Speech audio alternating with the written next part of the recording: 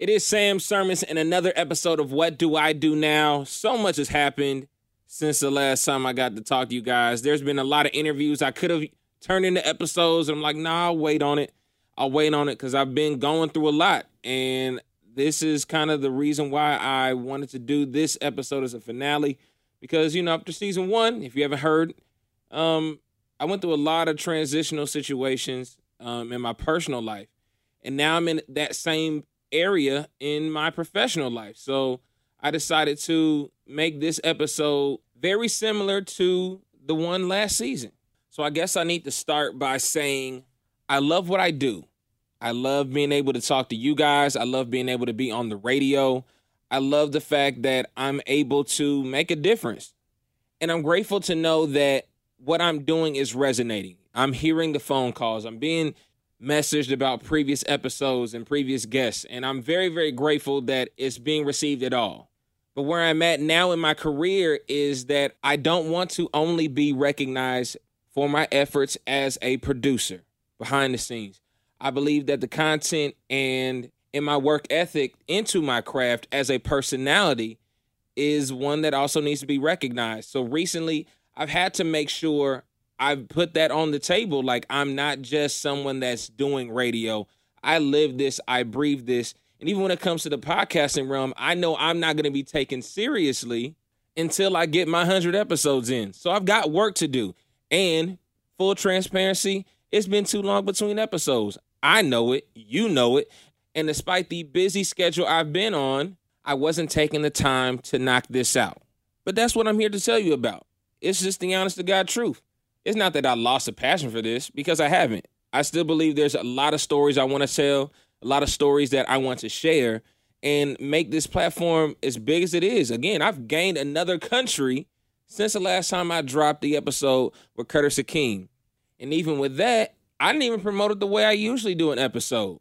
But I'm grateful the listenership, the people that actually subscribe to me, whether it be on Apple Podcasts, Spotify, Google Podcasts, Anchor, whatever the case may be, when I drop an episode, they're quick to listen. And I'm grateful every single week that I check the numbers that they always go up.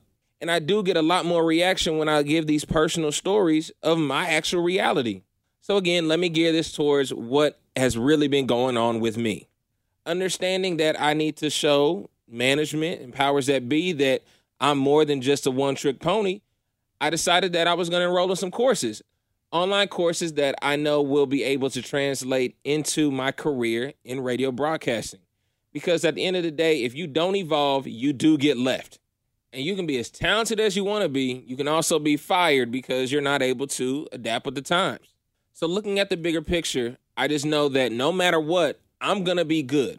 I'm trying to add to my current repertoire and making sure I know everything that needs to go on and then some, but also opening my mind to learning about different avenues that I don't know about and to add it to my everyday life. And even when it comes to this podcast and understanding that every week is a tough commitment, especially when you're trying to do a course.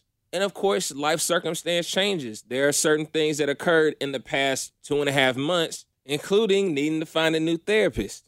But a lot of it really comes down to time management and how I need to plan out certain things. I don't want this podcast to turn into just me rambling. I don't want to lose the initial goal of what this podcast was based upon, which is basically an open conversation about how we're going to navigate through.